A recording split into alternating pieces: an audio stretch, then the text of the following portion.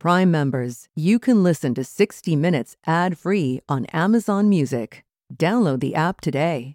This spring, if you'd rather spend time enjoying your lawn instead of trying to keep it alive, there's good news. TruGreen is the easiest and most affordable way to get a beautiful lawn. All you have to do is water and mow, and they'll do the rest. Weed control, fertilization, aeration, and even some things you might not even think of. They'll do all of it, while you can do literally anything else. With TruGreen, you can have your lawn looking as good as a putting green. That's not hyperbole. TruGreen is the official lawn care treatment provider of the PGA Tour. TruGreen offers a satisfaction guarantee, and they have a verified best price promise, which guarantees you the lowest price with no compromise on quality. You do you. Let TruGreen do your lawn care. Visit TruGreen.com to get the best lawn at the best price with the best people guaranteed.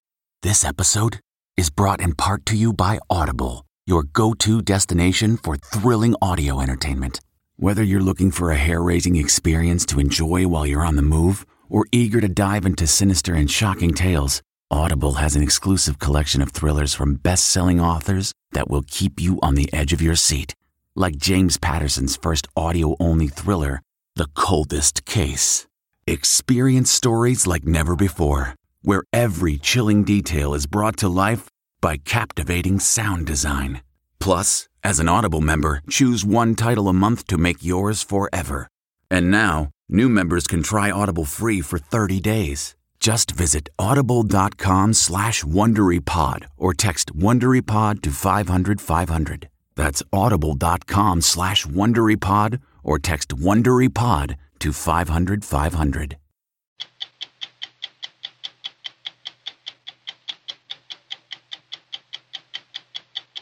The opioid overdoses have increased in the last, 18 months. They've gone up.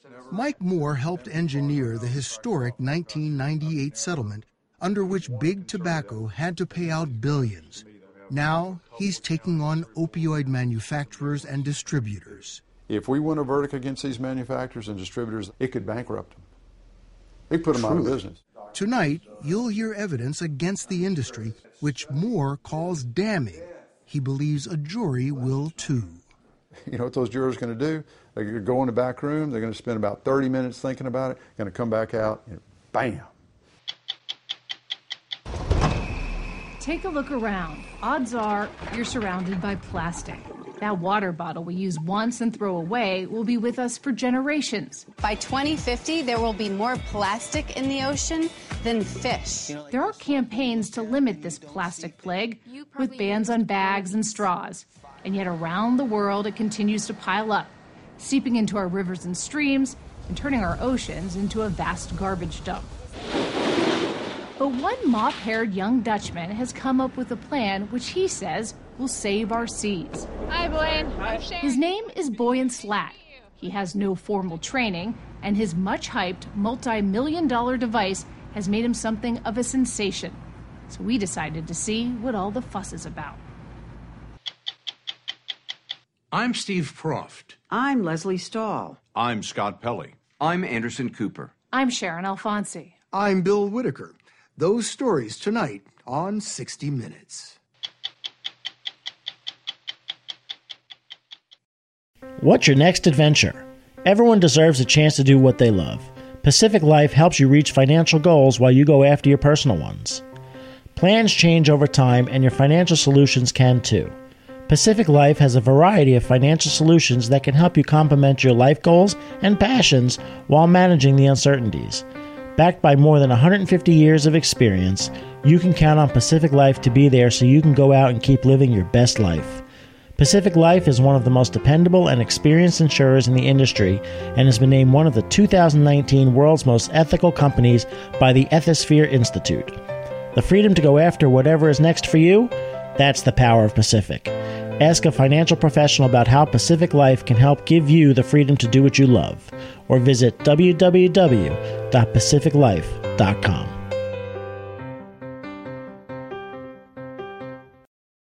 Mike Moore says he's just a country lawyer from Mississippi, but this country lawyer has engineered two of the most lucrative legal settlements in American history. As Mississippi's Attorney General, he engineered the historic 1998 settlement under which Big Tobacco paid billions to address smoking-related health issues. In 2015, he convinced BP to settle multi-billion-dollar lawsuits over its huge oil spill in the Gulf of Mexico. Now, Mike Moore has taken aim at the manufacturers and distributors of opioid painkillers, claiming they should pay for the epidemic of addiction and death that has swept this nation. As you'll hear in a moment, he has powerful new evidence that he says proves that states like Ohio, among the hardest hit by the opioid epidemic, should collect billions from all the companies he's suing. If we try the Ohio case, if we win a verdict against these manufacturers and distributors there, it could bankrupt them. It could put them out of business. So, these are huge, profitable, wealthy companies. You know, they can be as profitable as they want to, but Ohio is losing $4 or $5 billion a year from the opioid epidemic, and they're losing 5,000 or 6,000 people a year from overdose deaths. So when a jury hears the evidence in this case, they're not going to award just a couple $100 million. It may be $100 billion. And whoever amongst these companies thinks they can stand up to that, good luck. We're hurting now in Ohio. We need help now in Ohio. Ohio's Republican Attorney General Mike DeWine, who will be sworn in next month as governor, hired Mike Moore as soon as he decided to file suit against opioid manufacturers and distributors. They flooded the state of Ohio with these opioid pills that they knew would kill people. They knew would kill people. If they didn't know it the first couple of years, they clearly would have seen it after that. You can't miss it. When one year we had close to a billion pain meds prescribed in the state of Ohio, 69 per man, woman, and child in the state, and that lies at the feet of the drug companies. They're the ones who did that. Ohio is one of 4 states Mike Moore formally represents, but he's coordinating with 30-plus states that have filed suit, and with many of the local governments, nearly 1,500 cities and counties that also are suing. He is the unofficial commanding officer of the Army that's attacking the opioid industry. And this is where your war room is located. That's right. The unlikely command center for Moore's legal war is the sleepy town of Grayton Beach on Florida's Panhandle. In a place like this, you're not limited with a bunch of tall buildings and coats and ties and that kind of thing. You can think outside the box a little bit. So when we were in Grayton Beach, to me, that's how we win. About a dozen lawyers from all around the country, some working on state cases, others on local lawsuits, had gathered for all-day strategy sessions focused on an audacious goal. Success for me would be that we would find funding to provide treatment for all the 2.5 million opioid-dependent people in this country. That would take many billions of dollars, of course, but remember, Mike Moore has done it before. Look, when I filed this tobacco case in 1994, there was nobody that thought that we had a chance to win. We showed up for our first hearing, and in our first hearing, so there was 3 of us there. On the courtroom on the other side, they had 68 lawyers. Despite that early mismatch, within 4 years, Moore had all 50 states lined up against Big Tobacco. He did it partly by going to court, but mostly by going public. A case in court is a case in court, and that's fine. But there's also the court of public opinion. And the court of public opinion is sometimes the most powerful court. 60 Minutes played an important and controversial role in the public case against Big Tobacco.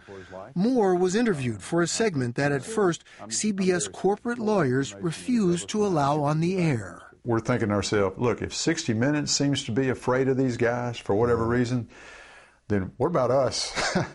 60 Minutes finally aired the segment in early 1996 after the Wall Street Journal ran a story featuring the same tobacco industry whistleblower. You said this in that 60 Minutes story.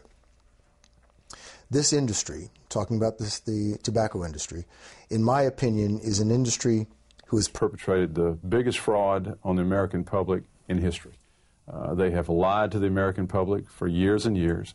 They have killed millions and millions of people and made a profit on it. Those are pretty strong words. Well, they were true. Those words were true. And you finally got Big Tobacco to cry uncle. That's right. They ended up paying, what, over $200 billion? $250 billion, yeah. So when you look back on what you did, what has been the impact? We reduced smoking rates to a place that nobody ever thought was possible. So the number one cause of death in America has been reduced dramatically. That's pretty powerful. Now, going after the opioid industry, Mike Moore is using the same playbook he used against tobacco and more recently against BP for the Gulf oil spill. Build legal and public pressure until the companies see no choice but to settle and fork over billions. Here's the deal. There's a huge pill spill in this country. It's huge. Pill spill. Pill spill. Huge pill spill. It never should have occurred. Everybody's got some fault. But we have 72,000 people dying every year. Let's figure out a way to resolve this thing.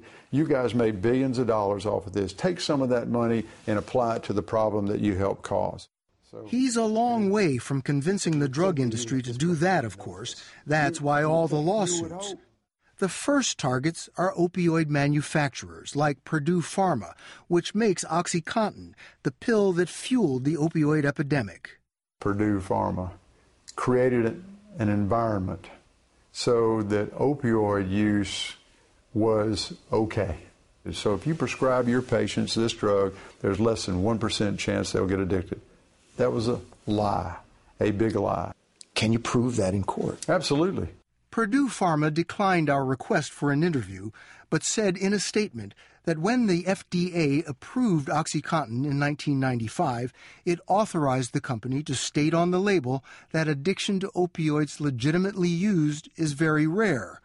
But as evidence of abuse mounted, the company admitted in federal court in 2007 that it had misled doctors and consumers about just how addictive OxyContin can be. The Purdue Pharma case is an easy case. I hate to say it, but it's an easy case to prove. You can prove that they told the lies that they told. It has been considered tougher to build a case against Mike Moore's other targets, the huge drug distributors who've made billions delivering opioids from manufacturers to pharmacies. The distributors are saying things like, we're just truck drivers. We didn't know where the pills went. Of course they did. There's a Controlled Substance Act. Controlled Substance Act. You're supposed to control these pills. And when you don't, you have a responsibility for it. It's real simple. It's also simple why Moore is going after the biggest players in drug distribution, because they have much deeper pockets than the manufacturers. Purdue Pharma, for example, had less than $2 billion in revenue last year. Distributor McKesson, by contrast, had $208 billion in revenue. McKesson, you're the sixth largest company in this country. You're telling the American public you didn't have systems in place to adhere to the Controlled Substance Act? Seriously? Mike Moore and his allies now have what they characterize as devastating evidence proving that distributors knew what they were doing. A huge confidential DEA database called ARCOS tracks all transactions involving controlled substances. This spring, a federal judge in Cleveland, who is hearing many of the local lawsuits, ordered all that data to be handed over to the plaintiffs' lawyers. And I can actually tell you which distributor distributed to which particular pharmacy by year, by volume, and where the pills came from. Wow. Burton LeBlanc is a Louisiana lawyer who regularly huddles with Mike Moore in Grayton Beach. His firm represents hundreds of cities and counties in their opioid lawsuits, and his team has taken the lead in analyzing the ARCOS data. In terms of the wholesale distributor's duty to report suspicious orders, we can immediately look at volume and detect patterns with the data that we currently have. So you can see that for every pharmacy in the country? I have it for every transaction in the United States. What's the most important thing that it has shown you? That the stories that you've heard from some of the DEA investigative agents concerning the large volumes of pills going into certain parts of our country are absolutely true. One of those stories concerned Kermit, West Virginia. a town of just 400 people, where 9 million opioid pills were delivered in just 2 years to a single pharmacy. Did the companies have access to this information? It was their data. That data has now been shared with state attorneys general, including Ohio's Mike DeWine. I'm not allowed to talk about the specifics, but I will simply tell you it's shocking. Anyone who is looking at those numbers, as those middlemen were, as these distributors were, clearly should have seen that something was dramatically wrong. Like Purdue, drug distributors declined our request for an interview, but in a statement from their trade association said, it defies common sense to single out distributors for the opioid crisis. Distributors deliver medicines prescribed by a licensed physician and ordered by a licensed pharmacy. But Mike Moore insists that does not let the companies off the legal hook. If you got walking around sense and you care, you're going to check before you send 9 million pills to a little bitty county in West Virginia or Mississippi or Louisiana or Ohio. You're going to check if you care. You think they don't care? I don't think they cared enough. And if they'd cared enough, maybe we would not have lost 500,000 lives from this problem. It appalls me. Trial dates have been set for next year in a few of the state and local cases. But rather than go to trial, and just as he did with tobacco, Mike Moore hopes to force a mega settlement to fund drug treatment, prevention, and education. But you had to have thought about how much money you would need to do the projects that you foresee. Oh, I've seen all the models. To be effective, we need at least $100 billion to start off with. And I know you've heard the criticism that with all these lawyers involved, that this is just a bunch of trial lawyers looking for a great big payday. I don't care one whit about any money in this case. Not one whit whatsoever about it. And nobody's going to believe that the attorneys are not going to make any money. No. And I'm not saying that. I was talking about, all I can speak for is me. You made money off tobacco? Nope, not a penny. That's because for all the years of the tobacco litigation and many years after, Moore was working for a modest state salary as Mississippi Attorney General. You made money off of BP spill? I made some money on helping resolve the case, yeah. Moore has made enough money to be comfortable. At age 66, this may be his last big case, and he believes the Arcos data gives him the ammunition he needs to demolish the opioid industry's argument that it should not be blamed. Nobody in the world is going to believe that. And don't go try to tell that to 12 jurors in Mississippi or Ohio who've lost people from this. You know what those jurors are going to do? They're going to go in the back room. They're going to spend about 30 minutes thinking about it, going to come back out, and bam.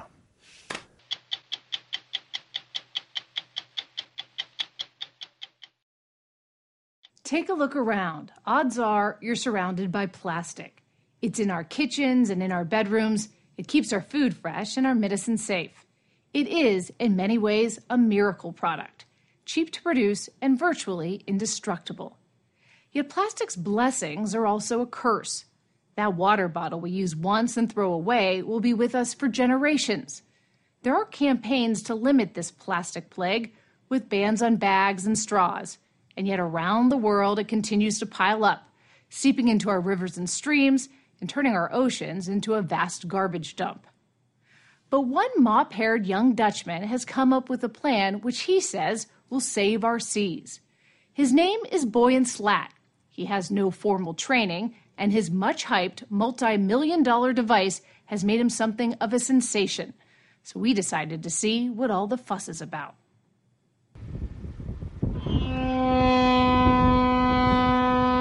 In an old naval base just outside San Francisco, engineers have spent months assembling a curious contraption.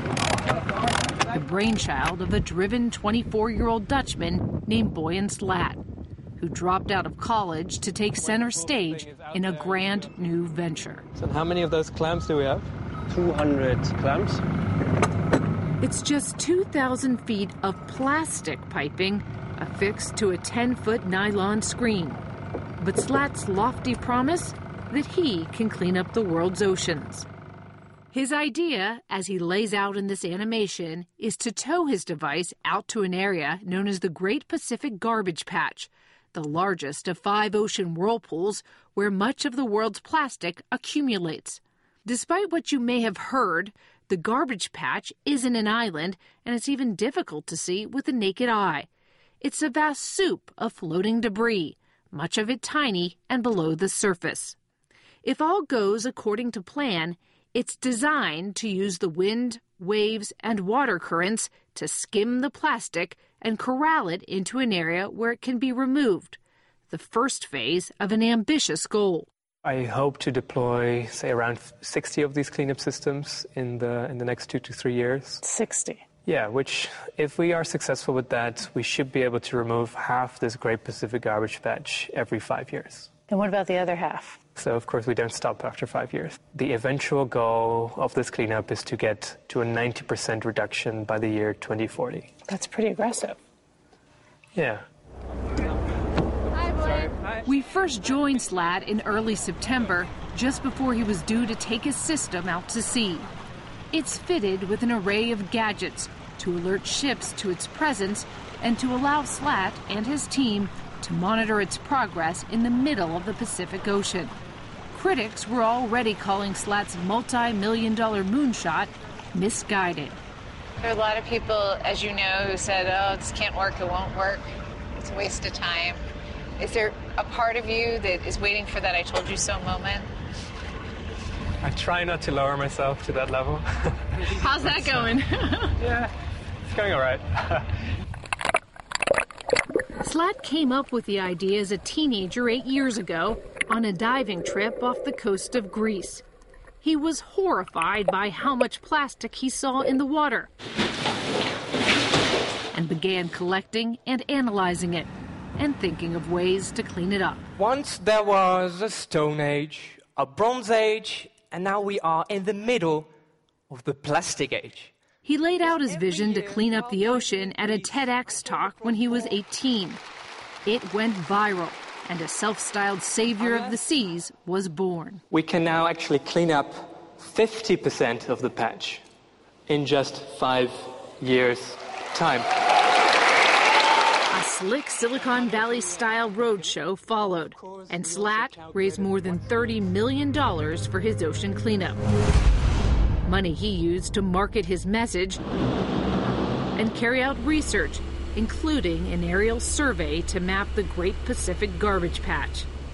For the past 5 years, a team of engineers and scientists have been feverishly modeling, testing, and revising Slat's idea. But can technology solve a complicated problem like this? I think it's pretty much the only thing that ever has. Thanks to human ingenuity and the human ability to work together, we do have a good shot at solving it. Ingenuity? Well, maybe. But for many researchers, it's downright fanciful, given that 8 million tons of new plastic flows into the ocean every year, mostly from places that have no way of dealing with their trash. This is a fetid river in Manila. These are the shores of the Dominican Republic. But the problem is everywhere. This is Los Angeles last month. Over time, that plastic disperses, disintegrates into smaller pieces, and often gets eaten by fish, making its way up the food chain. Scientists still aren't sure what all that means for human health, but it's tightening its grip on marine animals and their habitat. On the most remote, most pristine beach, in the middle of the ocean on a little tiny island, you will find trash there too. Denise Hardesty is a research scientist for the Australian government and a leading authority on ocean plastics, who studies the problem around the world. I was even just in Antarctica a couple years ago, and even there we're finding the refuse of human society. And what does that tell you? The ubiquity of plastics has really made its mark. You know, humans are really good at creating things, and we're really good at making things that last forever, clearly with plastics, and they are everywhere. Plastics take the stage at an international exhibit. And that's been the case ever since plastic filled our homes in the 1950s. The women folk washing dishes made of plastic. Dishes that bounce when they drop to the floor. It was revolutionary. When the rain comes down on tomorrow's brave new world, you'll put on your plastic raincoat, put up your plastic hood. Television commercials billed it as the material of the future. See these two portable radios? Well, watch this. Let her go, Betsy. I think the flood of plastic products in the years after World War II helped make the sort of American dream possible for people. Susan Freinkel is a San Francisco-based science writer whose book, Plastic, A Toxic Love Story, chronicles its history. It's kind of a technological miracle. I mean, we've created this family of materials and figured out how to make them do pretty much anything that we want them to do. You know, you want it to be bendy, you want it to be transparent, you want it to be squishy, you want it to keep lettuce fresh for 2 weeks. Listen to the sounds of freshness. There are a lot of things that are made of plastic that we don't really think of as plastic. Where is plastic in our lives? How long have you got? I mean, I did a thought experiment at the start of my book where I said, okay, I'm going to go a day without touching anything plastic. I thought it was a great idea until I walked into the bathroom and looked down at the plastic toilet seat and my plastic toothbrush. And so I said, okay, I'm going to spend the day writing down everything that's plastic. And by the day's end, I had this, enormous list. You look back at some of those old commercials and it's really, plastic is sort of something that is life-changing. Yes. I mean, one of the things you see in these early ads is it will last forever.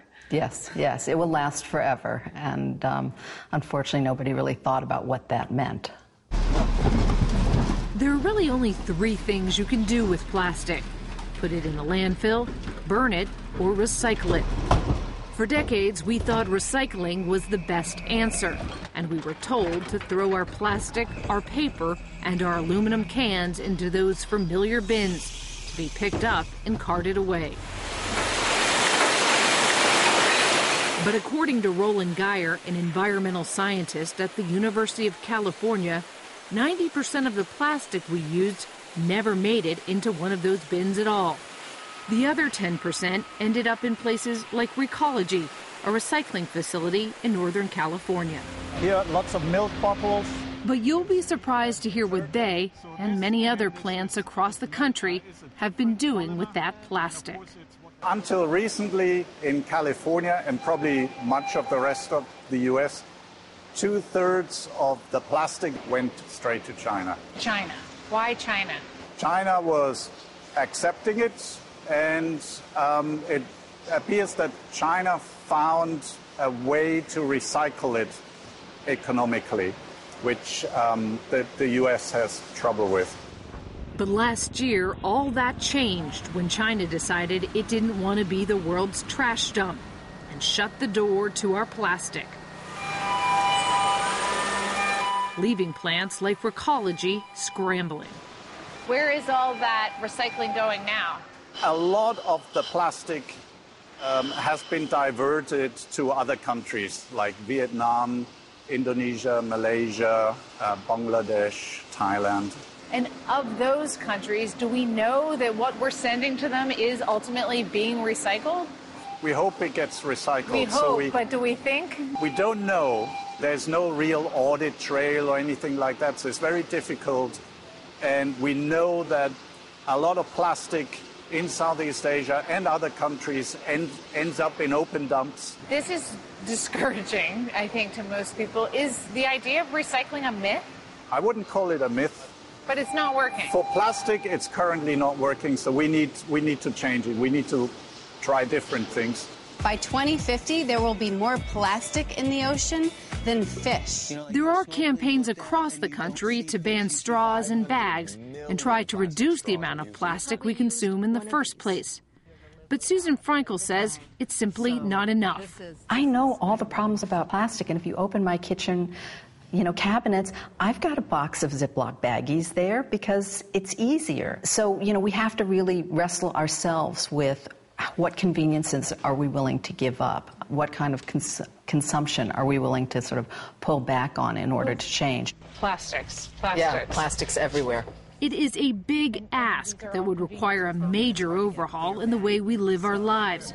Boyan here. Yeah. Which may be why Boyan Slat and his big idea have been getting breathless coverage from the world's media. We start with one system because we've proved the technology and learn as much as possible. Nearly all of whom seemed to turn up for the spectacle this September as his system was towed under the Golden Gate Bridge 1,400 miles out to the Great Pacific Garbage Patch. Well, it's 5 years of work and planning coming together in one nice shot. It's overwhelming, exciting to see. Going through the Golden Gate Bridge right now. It's a beautiful sight. But since its deployment, its performance has been less enchanting. The plastic it has managed to corral ends up floating right back into the Pacific, a major design flaw Slat's trying to fix. But even if he does get the device working, scientists we spoke to have serious doubts about just how effective it can be. For one thing, its 10-foot screen can only skim the ocean's surface, missing plastic that's much deeper. It could also end up trapping marine animals. But their biggest criticism is that it's pointless to spend millions of dollars trying to clean the middle of the ocean when more and more plastic is flowing into it from the coastlines. For researcher Denise Hardesty, Slat's device is certainly no silver bullet. You're skeptical. I would love to be wrong. What I'm suggesting is that we use our resources wisely and focus on the items close to source where we can clean them up. Get it earlier. Get it early. Closer to the shore. Get it close to shore. And if you really want to focus it, be smart. Have these big trash booms near the city centers, because that's where we lose much more of it as well. And if you want to be even smarter, stop it before it gets to the coast. Have some rubbish traps at rivers that feed out into the mouth of the ocean or further upstream even. I think the analogy that you hear often is if you've got a flood in the bathtub, you're not going to go just get a bunch of towels and try to keep cleaning it up because it's still flooding over. You really need to turn off the tap, right? People that we spoke to said this is like trying to mop up a flooded bathroom but leaving the tap on. I think humanity can do more than one thing at the same time. And, if your bathroom is overflooding, I'm still pretty happy that a mop exists. And eventually we need to mop it up, right?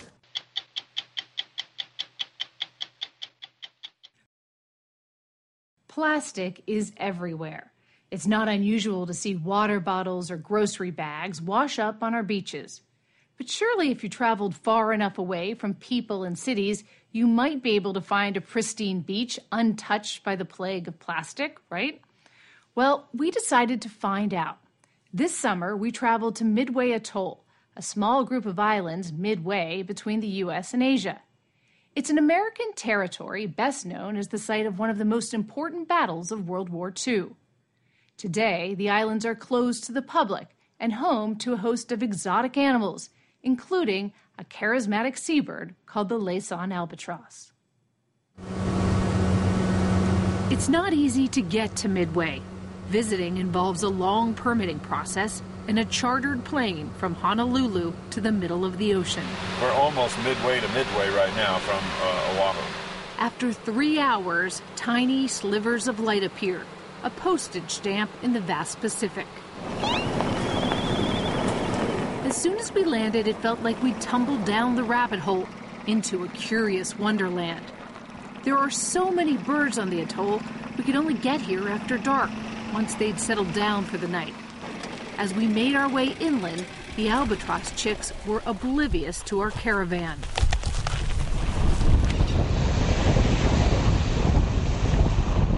But by daybreak, it seemed like we'd found paradise, a tiny atoll surrounded by turquoise waters. Spinner dolphins patrol the coastline. Endangered monk seals and giant sea turtles bask on its white beaches.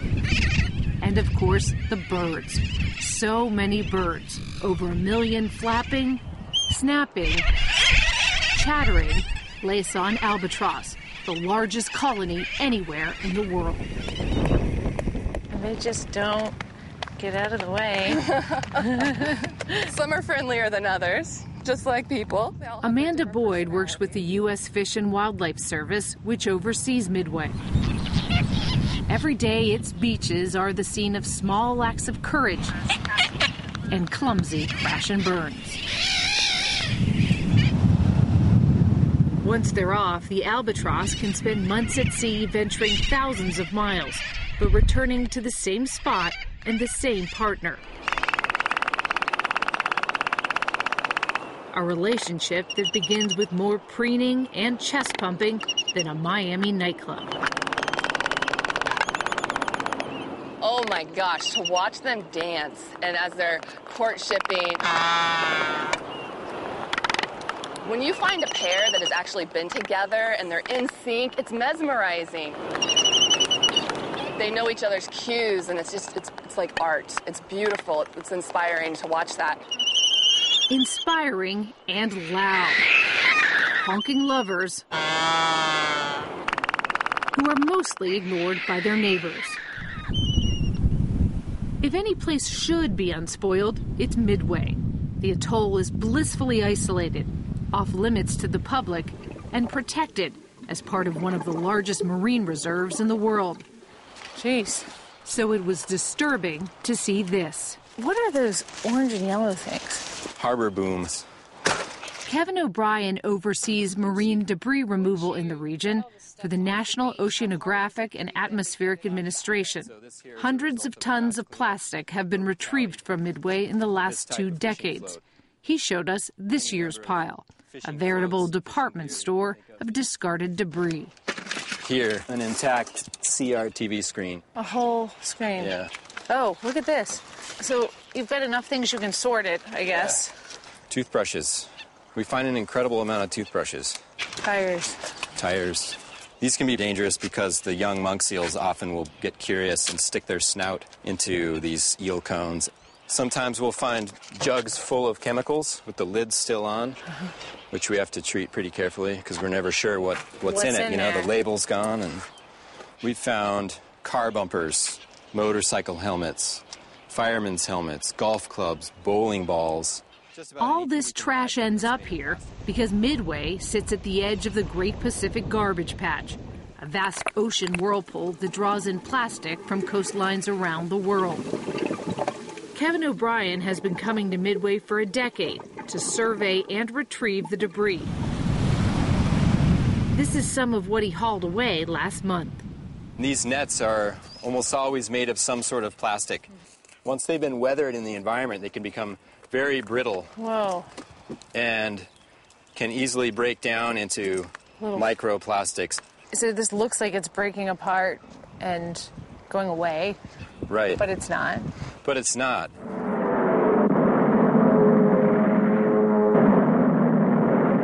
Long before plastics invaded Midway, U.S. forces repelled a Japanese assault in the Second World War. The Japanese had hoped to use the islands as a bridge to the mainland. The American victory there in 1942 was a turning point.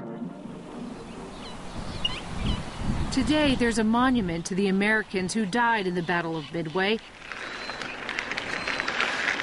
And if you tour the islands, you find relics everywhere.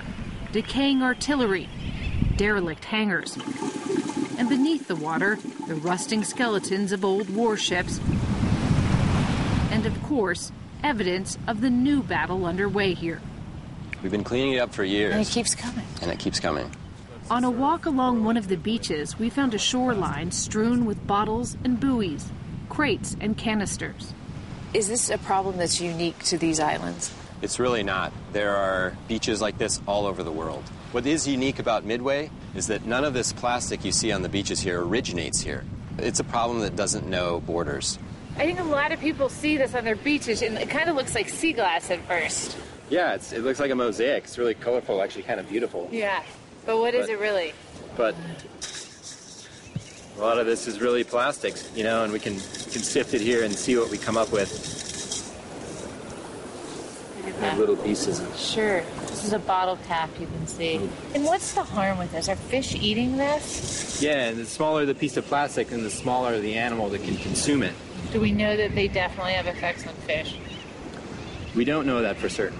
These plastics become a magnet, essentially, for toxic chemicals that are found in the environment, PCBs, pesticides, fire retardant chemicals. And so the longer a piece of plastic stays in the environment, the more toxic it becomes. Studies have found these microplastics in everything from supermarket seafood to drinking water. But scientists don't yet know what all that means for our health. When an adult comes in, they'll make a couple of noises saying, "Hey, I'm back." But the effects on birds are easier to see. Kelly Goodale, a U.S. Fish and Wildlife biologist, took us on a ride around Midway to show us the impact all this plastic is having on them. So the adults have been coming back every few days to a couple of weeks to feed them. What's happening right now? It's regurgitating up more food. Dinner time here might make you lose your appetite. Whoa! Did you see that squid? Yeah. That was a whole squid. Yeah. That ought to keep you happy for a while. For all the fish and squid they catch, the albatross bring back plastic too, from that great Pacific garbage patch. So that could also be... Goodale showed us their nesting grounds. So here we do have a chick that did die, and as you can see, if you want to take a look at it. Oh my goodness. Jeez, in here, you see there's so many pieces of plastic. Oh, you have a plastic bag. And they eat the plastic bags. Why?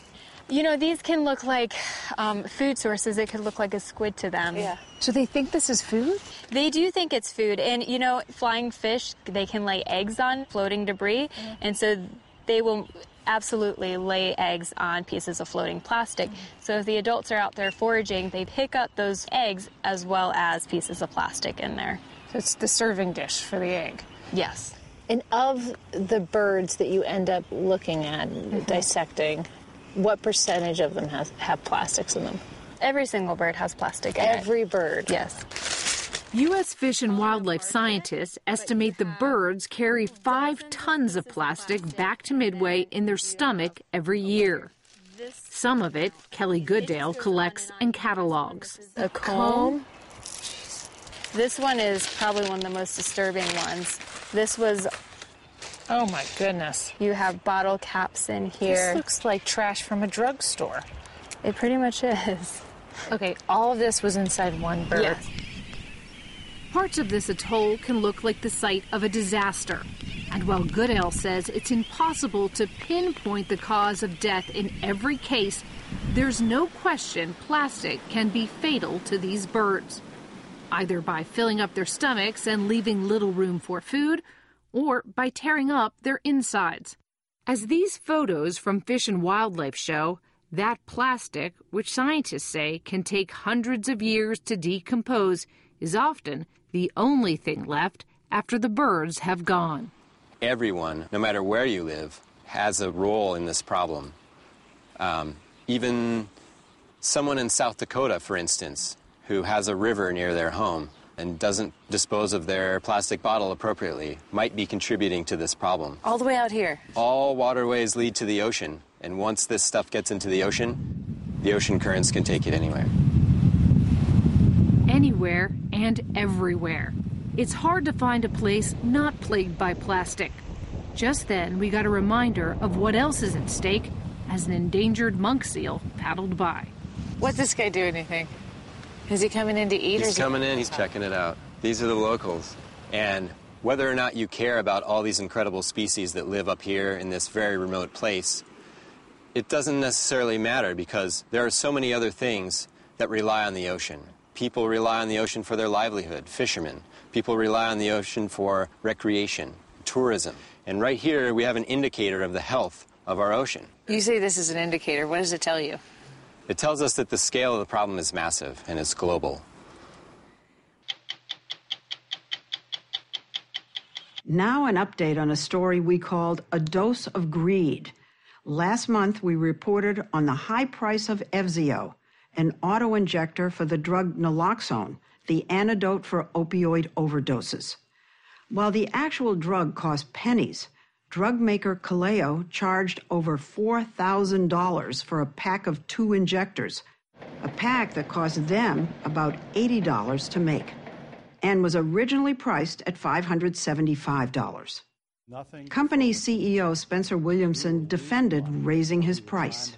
You jack the price from the $575 Leslie, to $4,000. $4,000. Leslie, what?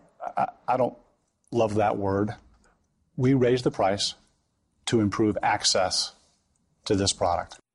This week, following our story and a Senate investigation, Kaleo announced it will reduce the price of Evzio by 95%. If you like 60 Minutes, you can listen early and ad-free right now by joining Wondery Plus in the Wondery app or on Apple Podcasts. Prime members can listen ad-free on Amazon Music. Before you go, tell us about yourself by filling out a short survey at Wondery.com/survey. Are you ready for an all-new season of Survivor? You better be, because Survivor 46 is here, and it's 90 minutes of twists and turns you don't want to miss. Better yet, after each episode, there's a brand new episode of On Fire, the only official Survivor podcast. Each week, we go behind the scenes of the episode's biggest moments, taking you into the how and the why things happened. And this season, we're very lucky to be joined by an expert, the winner of Survivor 45, Dee Valladares. What is up? I'm thrilled to be joining this team and to be giving you my take on how and the why players made the moves they did, what it takes to outwit, outplay, and outlast, and to ask Jeff some questions, because even after 26 days out there, there is still a lot for me to uncover. Bring it, Dee. Listen to On Fire, the official Survivor podcast, wherever you get your podcast.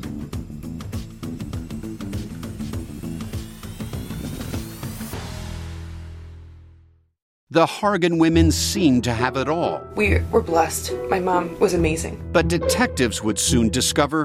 Inside the house, there were the bodies of 2 women. A story of betrayal you would struggle to believe if it wasn't true. I am just praying to God, this is a sick joke. From 48 Hours, this is Blood is Thicker, the Hargan family killings. Listen to Blood is Thicker, the Hargan family killings, wherever you get your podcasts.